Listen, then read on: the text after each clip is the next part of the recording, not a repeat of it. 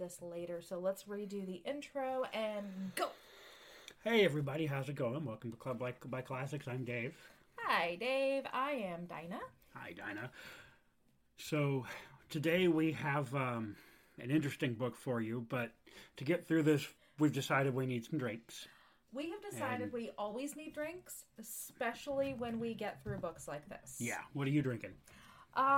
What did you pour for me, actually? I think, so I'm not This sure. is not the coffee, so this is the other one. Okay, and I'm not sure the bartender actually labeled them correctly. Oh. So either that is the coffee, it's either the Kalapuya Turkish Coffee Stout, or it's their Devil's Hole Stout, both of which are phenomenal. So we are drinking stouts from Kalapuya. Both of us are drinking stouts. This is either Turkish coffee or what's called their Devil's Hole Stout. Yeah, and I have their chocolate cherry porter, which is just absolutely goddamn phenomenal.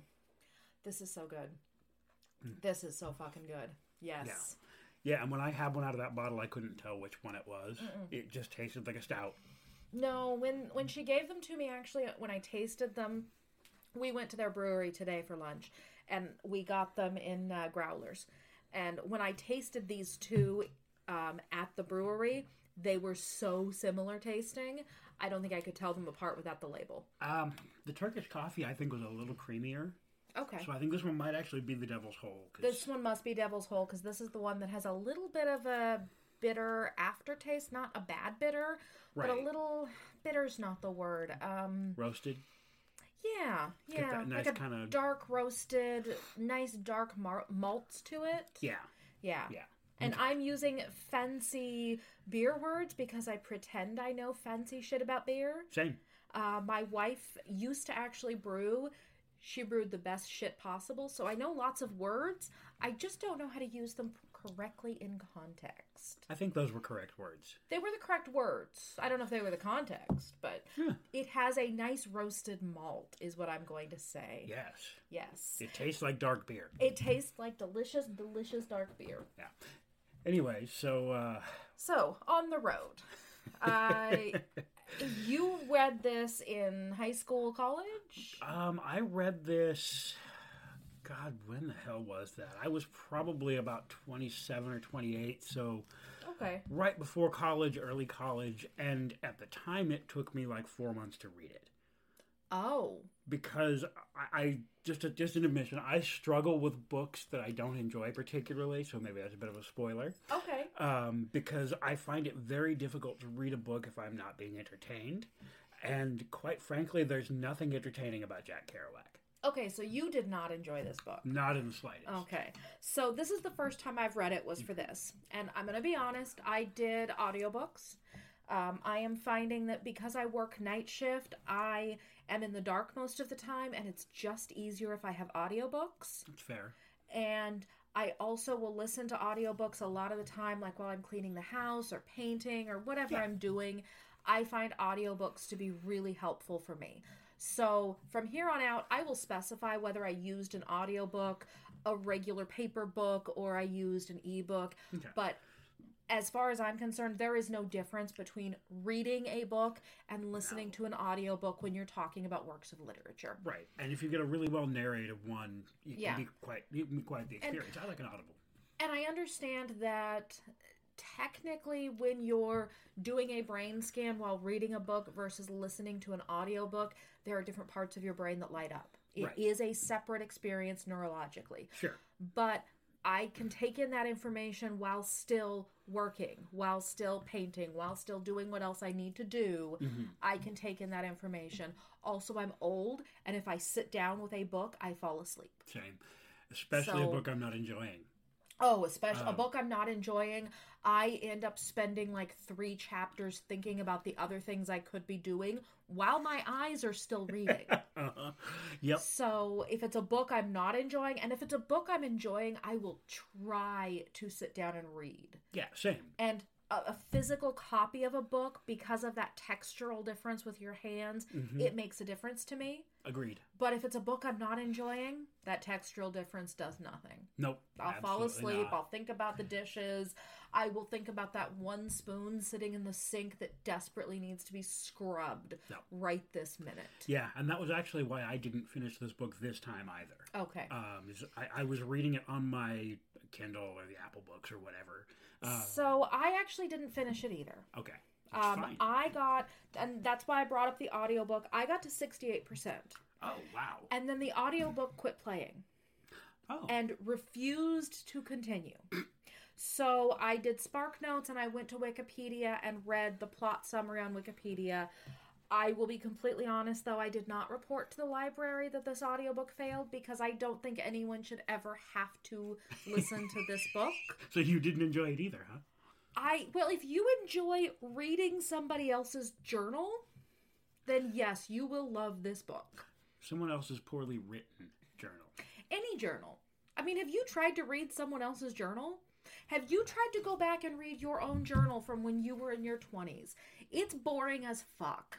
Yeah. I never really kept a journal, to be fair. I did. I kept a journal for years, and then I would go back and read it, and see, I would write these journal entries and think, I am so talented, and I am such a writer, and I am getting my emotions out, and blah, blah, blah. And then I'd go back a couple years later and think, the fuck was wrong with this little twit? Mm-hmm. Because reading someone else's journal is dumb and boring. That makes sense. Now, the Spark Notes for this talks about his adventures. Yeah. So, if you haven't read On the Road, a quick plot synopsis. Yeah, go ahead. This is Jack Kerouac writing about his real-life adventures driving across the country from New Jersey to San Francisco and back again more than once. Right. And this book takes place over a few-year time span, and the people that he met, and the friends that he traveled with, and the friends he traveled to meet along the way, and it's just a journey across the country and back again. Now, it takes place in 1947. Right. When does it take place? 1947. When was this book? What does it start at? 1947. Yeah. I mean, I'm not sure because he only said it 4 times in the first 3 chapters. The first 3 chapters. Yeah. Yes.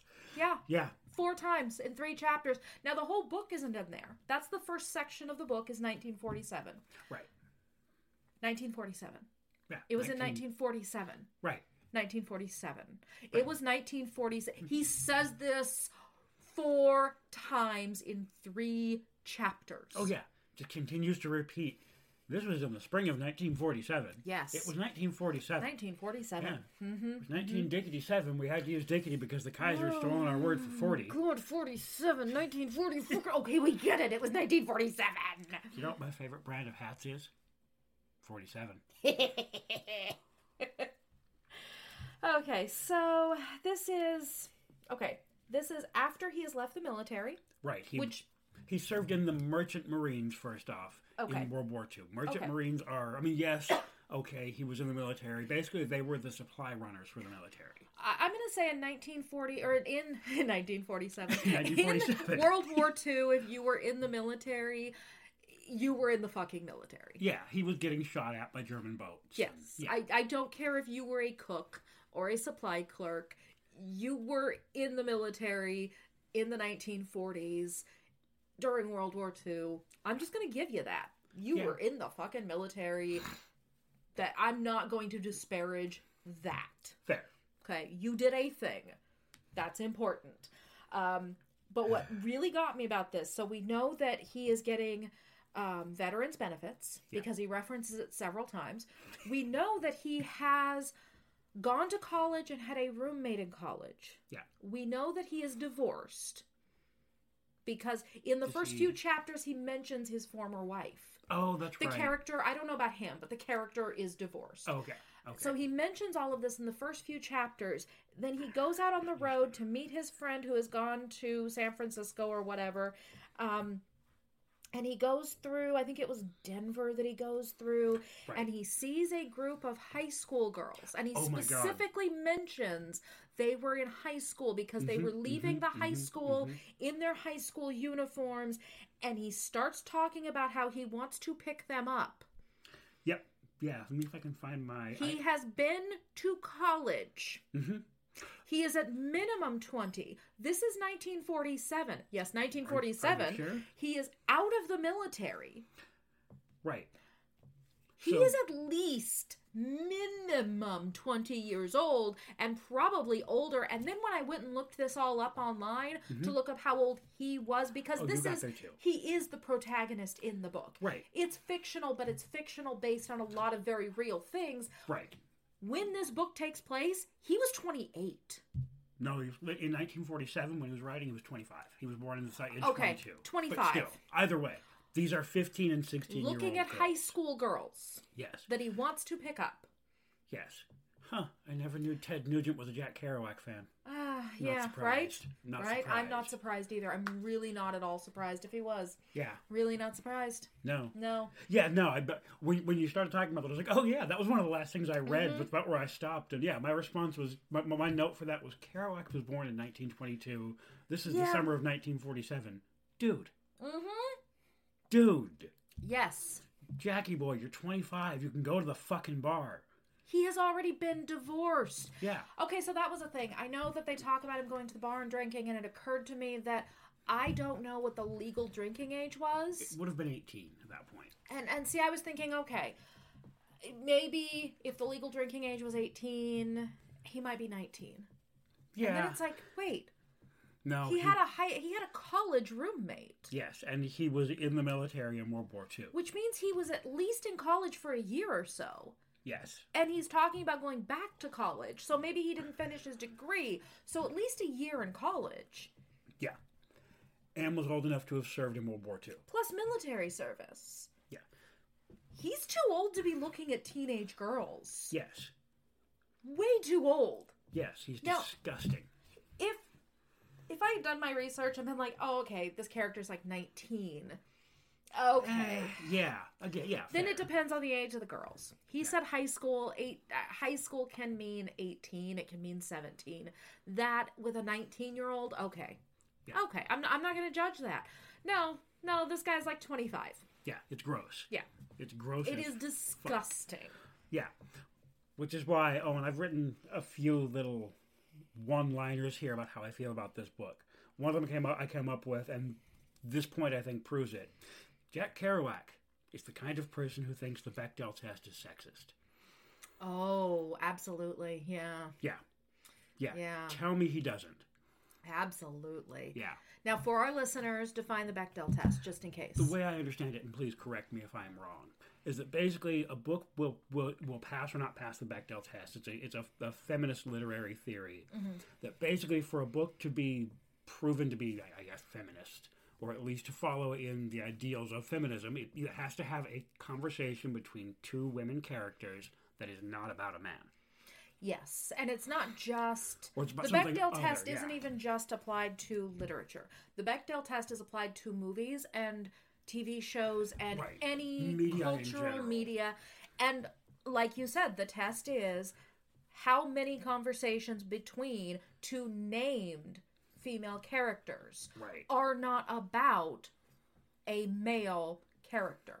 Right. Or a man. Right. At all. They're about something other than a man. Other than and sometimes occasionally now you'll get a little of the Bechdel test as it refers to the named female characters if one of them is gay and they are not talking about their female partners. Right, something other than just romantic partners. It doesn't come up as much, and that application of it only applies to movies and TV shows where the majority of the characters are straight, but the lesbian character. Right. So how are we portraying the lesbian character? The one lesbian character. Does she have?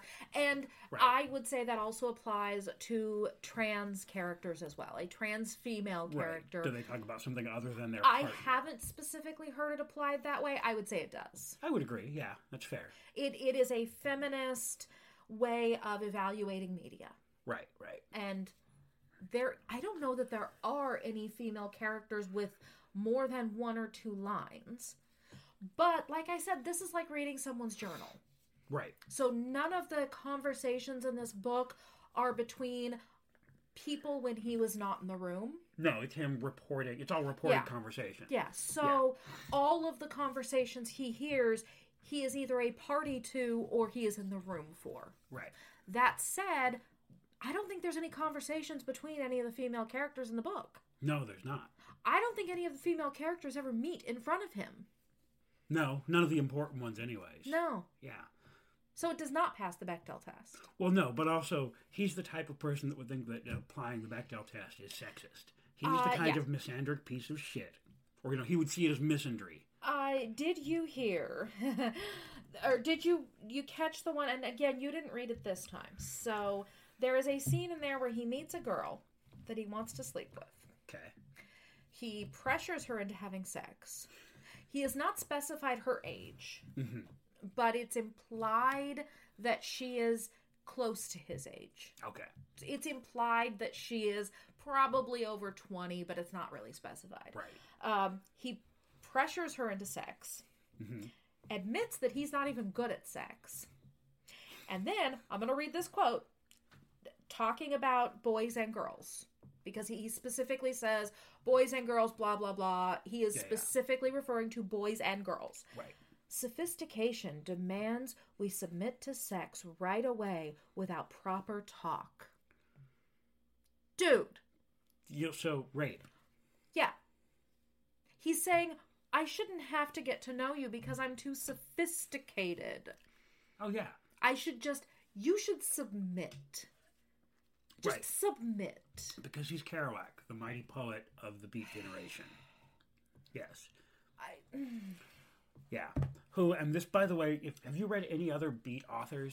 Ginsberg, who's in this book? No, and I am so glad that I have not, and they're going to have to go on our list because we're going to have to make fun of these fuckwits. Yeah. Kerouac thinks he's the best of the Beats, and I think that shows in the way he writes. What's scary is he might be close to right. Of the Beats that I have read, he might be the second or third best. Hold on, you almost made me spit my beer. You think that he is the best? He's close to the best of what I've read for Beat of the literature. Beatniks. Now, I've never read any of them. Yeah. This is the gold standard. At least of the Beatniks who he is talking about in this book. So talk about that. The character Dean, I think, is his name. Neil Cassidy. Yes. I can't remember what he calls him. He uses a Hispanic name for him. I can't think of the character name. I'll look it up. I've got it right here. The characters are Dean, Carlos. Yeah. Carlo. He calls him Carlo Marx. Carlo Marx, yes. That is Allen Ginsberg. Yes. Who is famous for writing the poem Howl, which if you've never read it, is like 3 or 4 pages. It's a poem. Okay. A poem. Oh. It's about as well structured as that. Now, not the same tenor, not the same, subject matter. The structure, though. The structure of it is about as good as that children's book you had me read on 2 AM Brains. Oh. Just completely unstructured. Oh. Both him and Kerouac, since we're on the subject, this is another one of my little one-liners, and you can include Ginsberg in this. So I'm going to modify this. If you haven't read Kerouac or Ginsberg, you can just listen to a meth head masturbate. It's the same thing. It's the same thing. We're going to have to read this shit for this show. Yeah, we're just going to have to. Yeah. Later. I'm not, Later. It's garbage. Yeah, Howl is awful. Yeah. Yeah, no, really, Kerouac is probably one of the better ones of the group of people he's talking about. Now, I've never read any William S. Burroughs, and William S. Burroughs is, he calls him Old Tex or Old something like Billy that. Or Billy Tex or Tex Billy or right. Billy the Kid, or they all have stupid names. Yes. Which, by the way, his publisher made him use fake names. Right, because he didn't want to get sued for libel because he says some... And that was the publisher's doing. There were a couple of these where he wanted to use their real names. The publisher made him use fake names. Yeah. All of the characters in this book are based on real people in his life. Yes. Yeah, they're all based on Beat authors and poets. And so William S. Burroughs is Old Bo Lee. Okay, yeah. Yeah. Okay, so he's going on this cross-country trip. He stops in Denver, and then from Denver, he has to go to San Francisco, which he calls Frisco. Yeah. I hate that. Really? I fucking hate Frisco. Yeah. Frisco. I'm going to Frisco. Oh, right. Fuck you. Right. Just fuck you. It's San Francisco. Just shut up. Yeah. Just stop being that person. Just shut up. And I had never been bothered by Frisco until I read this, and he says it like 10 times, and I'm like, just fuck you. Fuck Frisco. That's not a word. Fuck you. I think that's a point about one of the things that is so bad about his writing is he has such a limited fucking vocabulary. Oh. You know, it was 1947. It was 1947. Frisco, Frisco, Frisco, Frisco, Yes. Frisco, Frisco, Frisco. And you're so Yeah. fucking pretentious about it. And use some fucking pronouns. Once you said Frisco once, you can say there. When I was there. So he has to take a bus from Denver to San Francisco. Frisco.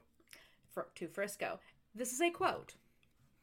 The bus trip from Denver to Frisco was uneventful. Then why are you telling me about it? Oh my god. Stop it! Stop it! Stop telling me uneventful. The whole book has been uneventful. We're like 7 chapters in. Stop telling me uneventful events. Yes. Stop it! And don't tell me it was uneventful. Here's what happened. He goes on to tell you about the fucking bus trip. The uneventful bus trip! Right. To Frisco in 1947. When he was probably high out of his mind on Benzedrine or speed. Yeah. And it was at this point where he mentions being divorced. And I'm like, wait? What? You're divorced? Yeah, you could have gotten to that 5 chapters ago. What? Tell me about that. Right. You were looking at high school girls 2 chapters ago.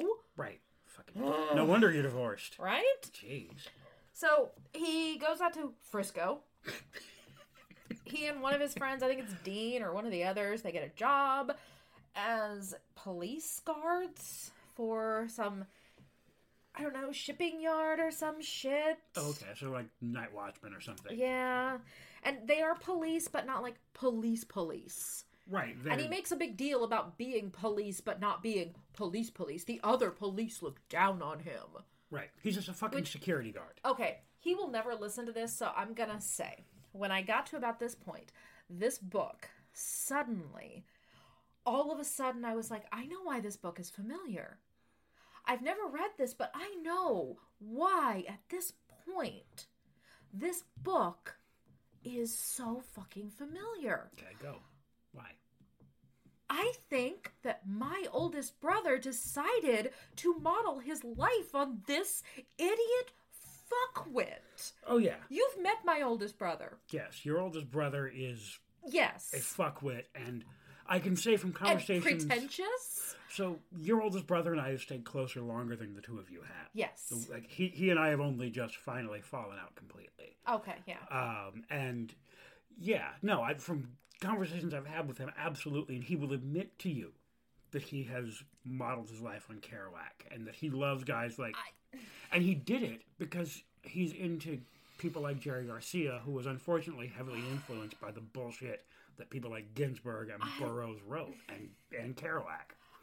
I got to this point in the book, and I'm like, oh... A loser floating through the country doing nothing and now looking down on other people for doing a job when you're doing exactly the same fucking job. Mm-hmm. Oh, my brother wrote this book. Yeah. Yes. In 1947. What year was it? 1947? I think it was 1947 in Frisco? Hey, Stephanie, do you know what year Jackie Robinson broke the color barrier? Was it 1947 in Frisco? It wasn't in Frisco. It was in 1947 in Brooklyn. Where the book I starts. want to hear more of that story. Yeah, right? I think that story would be a lot more interesting than this. Oh, hell yeah. This is not even a story. This is... Oh, my God. So anyway, he becomes this guard. And they get to beat people up who live in the barracks at this shipping yard place. And... I don't know. Apparently you can go to jail for flying the flag upside down on a government pole. I don't know if that's true. I was going to Google it and then didn't care enough to Google it. Yeah, and that's a fair statement, because who gives a fuck? I think that if you fly the flag upside down on a government pole, I mean, on the water anyway, doesn't that mean danger? Right, that or means trouble? distress. Yeah. Flying I know it does on water, but this is on land. Is that illegal? I don't. And here's the thing. So. I have military family. Yeah. I can fucking text them. I don't even have to Google that. Right. I didn't care enough to Google it. That's fair. Or to text my family members who are military and ask them. I just didn't care enough. And then he says about his job, I was completely bored. Yeah. Yeah. Really? Me too. Yeah. I'm bored reading it. Yeah. How do you think we feel, Jack? How did this become the great American novel?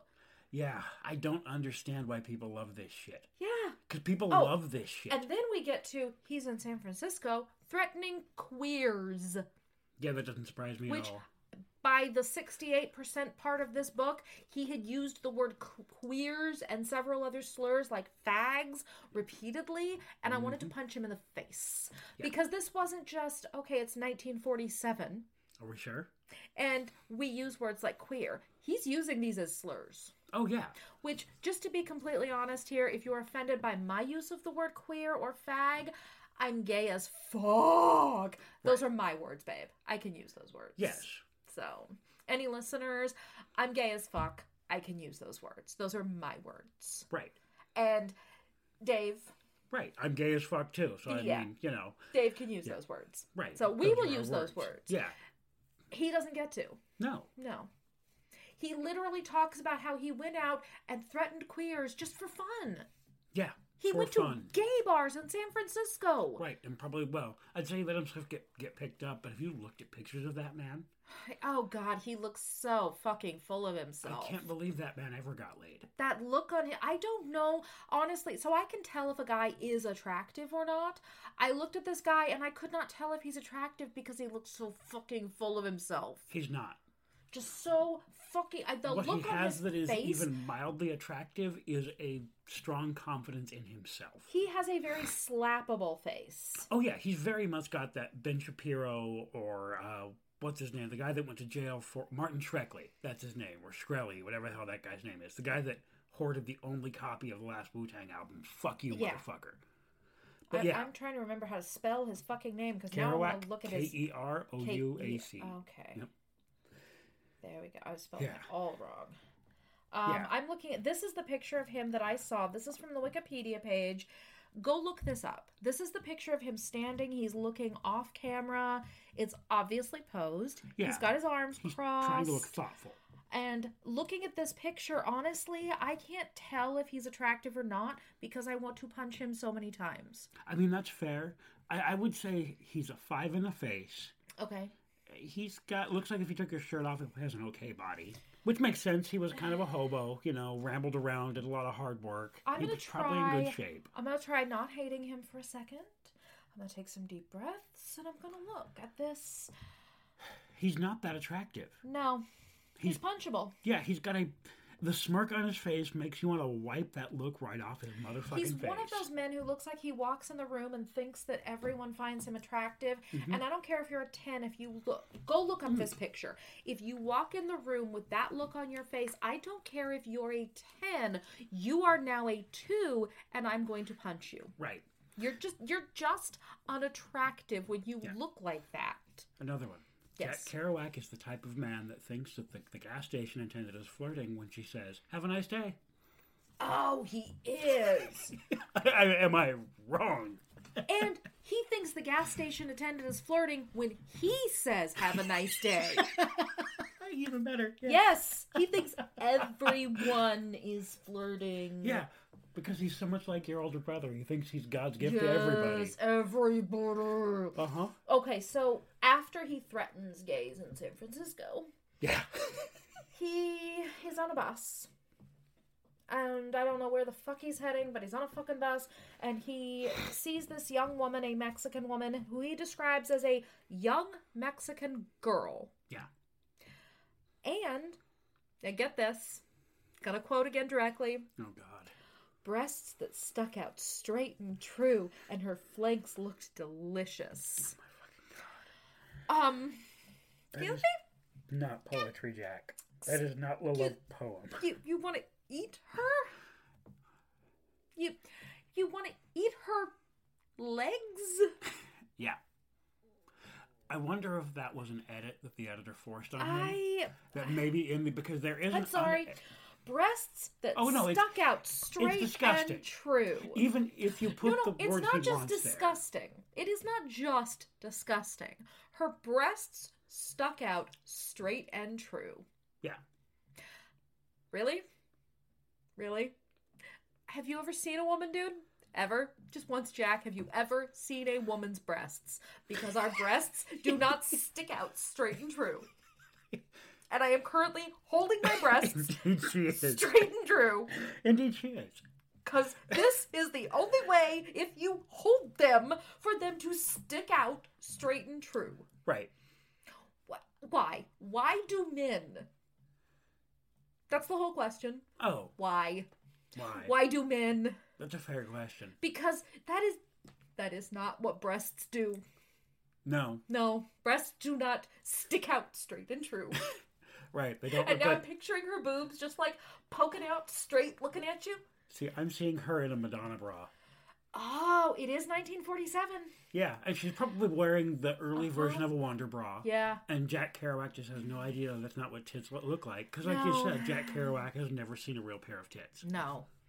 Except for the ones that he coerces into sex, because Right. that's being sophisticated. Yeah.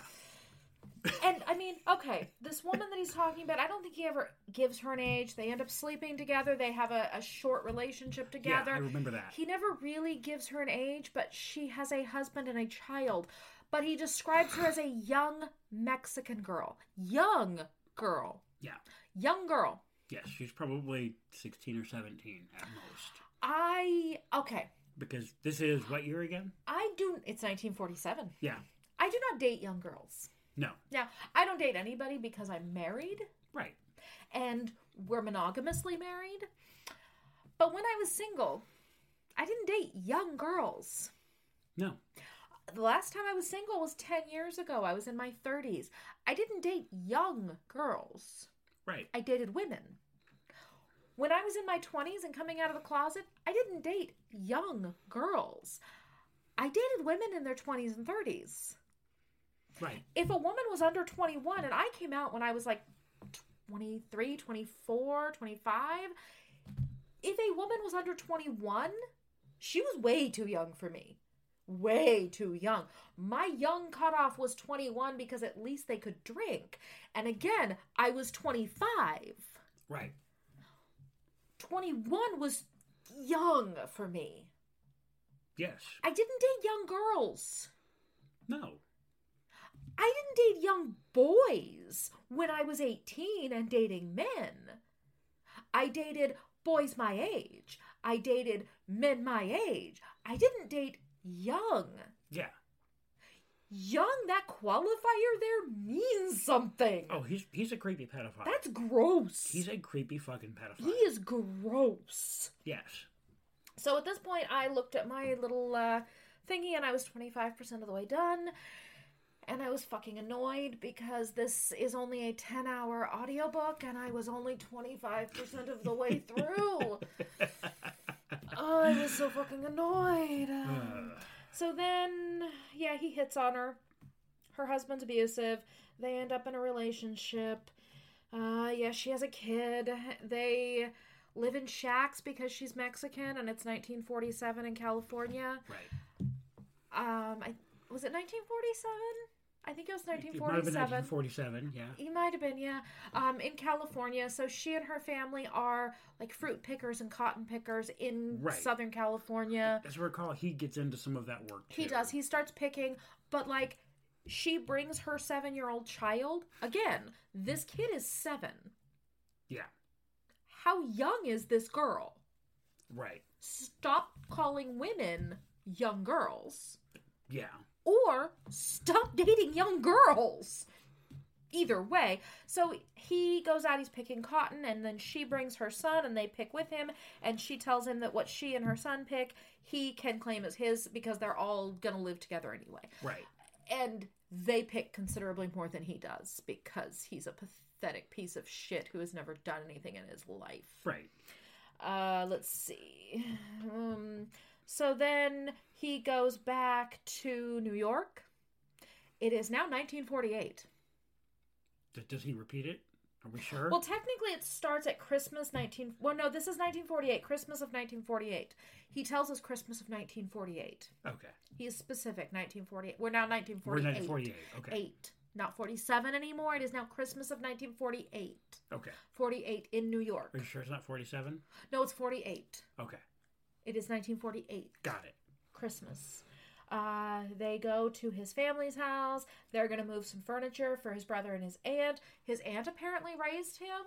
Yeah, he made that point early on, and it's hard to tell what happened there. He lives with his aunt, but when I went and looked it up, his aunt is a stand-in for his mother.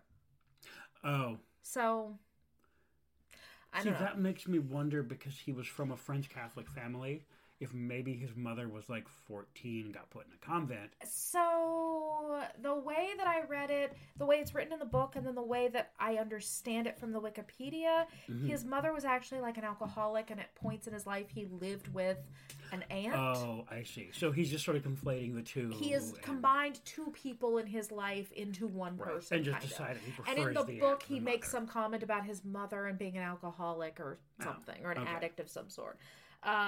So at this point, I was thinking, what am I doing to myself? Why am I doing this? Yeah. I hate my life. Yeah. I must hate myself if I'm subjecting myself to this. And having gotten through it once, that was the point I hit at 50 pages. And at this point, he says, and I'm quoting here, "There was nothing to talk about." Why are you killing me? Okay, this was uneventful. There's nothing to talk about. We know there's nothing to talk about. Talk about something. Right. Write something else. Yeah. Just write anything. Anything. Right. Hey, Dinah, Anything. I was hanging out with my girlfriend the other day. Uh-huh. There's nothing to talk about. Fuck you. But was it 1948? I think it was 1947. It might have been 1947. Yeah. But were her breasts straight and true? Straight. Were they straight and true? No, but they're truly beautiful. But were they straight? I mean, that's another thing. Breasts should not be straight. Boink! Straight. Because straight implies a shape. Right. Boobs are mounds of fat. Right, they're round. They should not be straight. Yeah, your boobs should not have straight lines. They should not be straight. Boobs are curvy. He has never seen boobs. No. Never. Not even in a strip club. So then they decide they're going to go back on the road again. He and his friends, he and Dean. They're going to... Okay, so at this point in the book, Dean has a wife who he divorced and a girlfriend who he kind of lives with, but he's back with the wife now. And there's going to be several back and forths between Dean and the wife and girlfriend. And there are no conversations between the wife and girlfriend.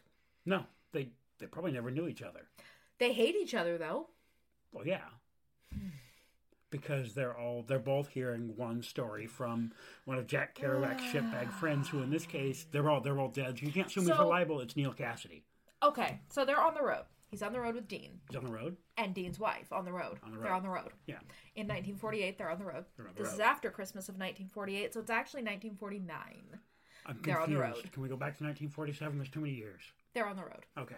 They're just on the fucking road with Dean on the road and Dean's wife. Mm-hmm. And at some point, they have this conversation where Dean is talking about he had his first sexual experience at the age of 9. This is a little young to me. He was raped. Maybe it's sort of implied that it was a girl about his age. Oh, so maybe it might have been like Dr. Play. The way that it's written, the girl might have been 11 or 12. Maybe. The way that it's written. But they don't specify. Okay. Because he talks about this being like neighborhood kids. Right. So this was kids around the same age. Was it rape? Probably not. Right. It was Dr. Play or... He enjoyed it. He was 9. He is bragging about this experience. Oh. Then he looks over at his wife. And he says, and I'm not quoting here. He says something to the effect of, "She must have been sexy at 9.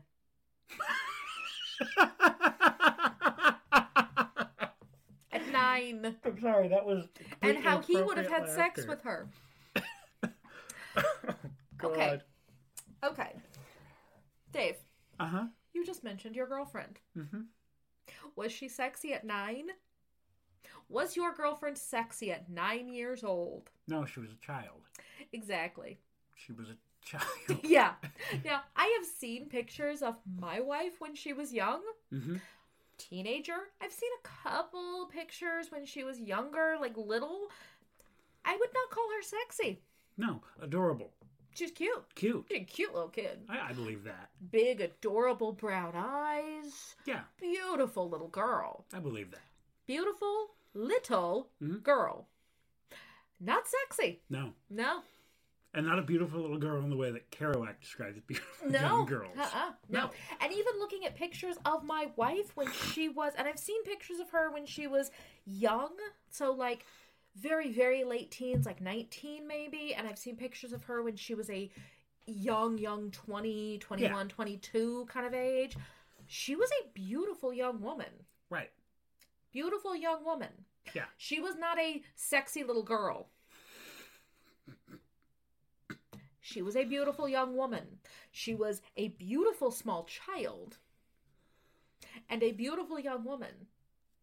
I would not describe her as sexy at 9. No. No. No. That's gross. Yeah. And that is a woman that I am currently having sex with. Yeah. That's gross. She was not sexy at 9. No. No, that's gross. Yeah. That's gross. That's fucking wrong. Yeah. I don't know why it's in there. Yeah, I don't either. That seems like the sort of conversation you keep to yourself. So at this point is when I looked at the Spark Notes. Because I wanted to know how much, if this story is going to turn into something, how much is left, what the fuck. The Spark Notes say the narrator goes to New Orleans and has adventures and hangs out with his friends and goes to bars. Yep. He has not had an adventure yet. No, there was no adventure in this story. It was literally just him... Reading someone else's diary is not an adventure. No. Books don't even have to be set in a fantasy world to have adventure. Right. Nothing happens. There is no danger. There is no conflict. There's no story here. Yeah. There's no adventure. It's literally just him rambling. And like, okay, sometimes my wife and I will be out. Like recently we went to Seattle. And... spur of the moment decided that we were going to go do something in Seattle. Yeah. We didn't know what. We left our Airbnb. We're like, we have X number of hours to kill until the show that we're going to see tonight. Let's just go down to such and such area of Seattle and see what happens. And as we're walking the streets of Seattle, she says to me, I love how adventurous you are. That's adorable and sweet. Yes. For us, that's an adventure. Right. It's not an adventure anyone else cares to read about. No. And to be honest, while I have no interest in reading a 300-page novel about your adventure in whatever part of Seattle with your lovely wife, the way you told that was far more interesting than Kerouac described any of his adventures. Okay, thank you. I actually cared a little bit about what you were saying. And I think part of that is that we know each other well enough to care about each other's story. Fair. At this point in the book, we don't care about the characters. Yeah. No, we don't. I don't care that they get stuck in the mud in Texas. And that's literally a huge section coming up, is their car goes off the road in Texas and they get stuck in the mud in the rain. And so there's a whole section about Dean and and the narrator have to get out of the car while the wife guns the engine. And they are pushing the car out of the mud. That's not adventure. No. Now, it's a shitty day. I could construct a funny story when I'm telling it to someone else as this funny incident. Right. It's not an adventure, and it's not a book. No. And part of it is how the story is told. Now, you know my co-host from the other show, Estelle. Yeah. So there are times that Estelle and I will be talking, and she'll be like, hey, how was your weekend? And I'm like, just wait. I have a story. Right. And then I tell a story, and it is all in the inflection, and it is all in how I illustrate these characters, and do you know what they said? That's not how this is written. No. This isn't written as gossip or as spilling the tea. This is, and then we got stuck in the fucking mud. Mm-hmm. Yeah. And I just made it more interesting by using the word fucking. You did. It's not interesting. It's not an adventure. No, he's so fucking boring. Yes. So then they get back to San Fran because now he's no longer calling it Frisco. He's calling it San Fran. Right. Because probably one of his friends, when they were stoned out of their mind, went, shut the fuck up with Frisco, dude. Right. So they get back from New York to San Francisco. The buddy dumps the wife to go live with the girlfriend. Yeah. He and his buddy's wife go off to live in a hotel and have an affair, which they've been talking about the whole last chapter. As you do. And, I mean, at one point, even the buddy wants him to sleep with his wife while he's watching because he says something about, I want to see what she's like with another man. Oh. Fine. Whatever. Yeah. You do you. Yeah, go. whatever sexual thing works for you. Yeah, whatever. Well, as soon as he dumps them, Dean dumps them and goes back to his girlfriend, the wife is no longer interested in the narrator. She was using him to make her husband jealous, and now she's not interested. So they have no money. They're broke. Yeah. He doesn't have any money. She doesn't have any money. So she goes out and finds herself a sugar daddy. Yep. The narrator, sees her with this guy and starts referring to her as a whore. Now, earlier in the book, when they were out of money, he and Dean talked about pimping her out. Yeah. But she does it herself, and suddenly she's a whore. Mm-hmm. Well, I think this is Neil Cassie's wife. Yes, Dean's wife. Dean's wife. I think there was an instance, because I think she's introduced right at the beginning of the book, as I recall. Yes, she is, yes. He refers to her as a whore earlier in the book. Repeatedly. Oh, yeah. Yes, repeatedly he calls her a whore. Dean calls her a whore early in the book. Yeah, Dean said she'd apparently hoard a few dollars together to get back to Denver. Yeah. I'm sorry, though. You don't get to judge her. No. You don't get to judge her for using her body to get money to survive when you were willing to use her body to get money for you to survive. No. You don't get to judge her either way, but especially then. No, especially then. You don't anyway. Yeah. You do not get to judge what someone else does with their own body. First of all, I see nothing wrong with sex work. Nothing. Consensual sex work is just a job. Yeah. And I did use the word consensual there. Yes. Just to be clear. If an adult human is having consensual sex for money, yes, there's nothing wrong with that. No. You don't get to judge that shit. Nope. Fuck your face. Mm-hmm. Fuck you. I don't like this guy. I don't like him. No, he's fucking awful. Yes. He has just spent like 10 years telling us about spending... I'm just seeing your next note. Oh my god! He spends so much time telling us about this character. And it's this character whose name is O'Rooney. And he keeps telling us that nothing happened. Mm-hmm. He spends like 10 years telling us mm-hmm. about nothing. Mm-hmm. Nothing. Absolutely nothing. Nothing. Yeah, nothing. I am like 60 now. Because I have spent so much time listening to your rambling bullshit. And then he goes into a list.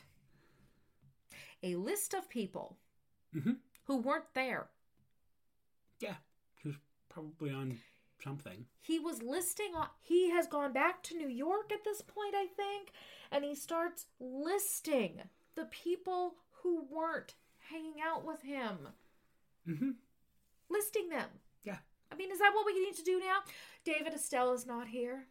She's not? My wife is not here. I swear I see her in the corner. Your girlfriend's not here. Don't be mean. All of the... Well, I mean, lefty and righty are right there. Fair. That is fair. And if your actual girlfriend is listening, I'm sorry. I know you're a real person and I really do love you. Oh, she would laugh. I hope she laughs. So... Why are we listing people who aren't in the room? People you're not hanging out with. People who are not there. Because Jack Kerouac thinks he's clever. He's not clever. No, he's not. He's listing people who aren't there. Yeah. They're not there. By the way, my dogs are not in the room. Your dog is not in the room. You're sure? I'll check. There's a dog in the room. Oh, no, one of the dogs, the screamy dog, is in the room. Yes, being very quiet and sweet and cute. Yes, and now he's looking at us. Yes. We don't need to list who's not in the room. No, we don't. No, his writing, it quite really is. Just, the guy was a fucking drug addict and was writing high as fuck most of the time. Well, at this point, I realized that I could listen at 1.25 speed on my audiobook app. And that made the book so much better. I doubt it. Well, mostly because it was faster. So then, this book book that is considered a classic. This is the Great American Novel, and I looked it up. When you look at the Great American Novel, Google that. This is on the list of the 10 Great American Novels on most of those lists. Oh, no. This book, I don't know if you remember this. At this point, it is 1949. He tells us it's 1949. Mm-hmm. He starts bitching about being a white man. Mm-hmm. He's bitching because it is so hard to be a white man. Yes. Now, at this point, he actually is in New Orleans, I think, and he is hanging out with some blues musicians on his trip back to New York, and he starts complaining to an old black man about not understanding the difficulty of being a white man. Yes.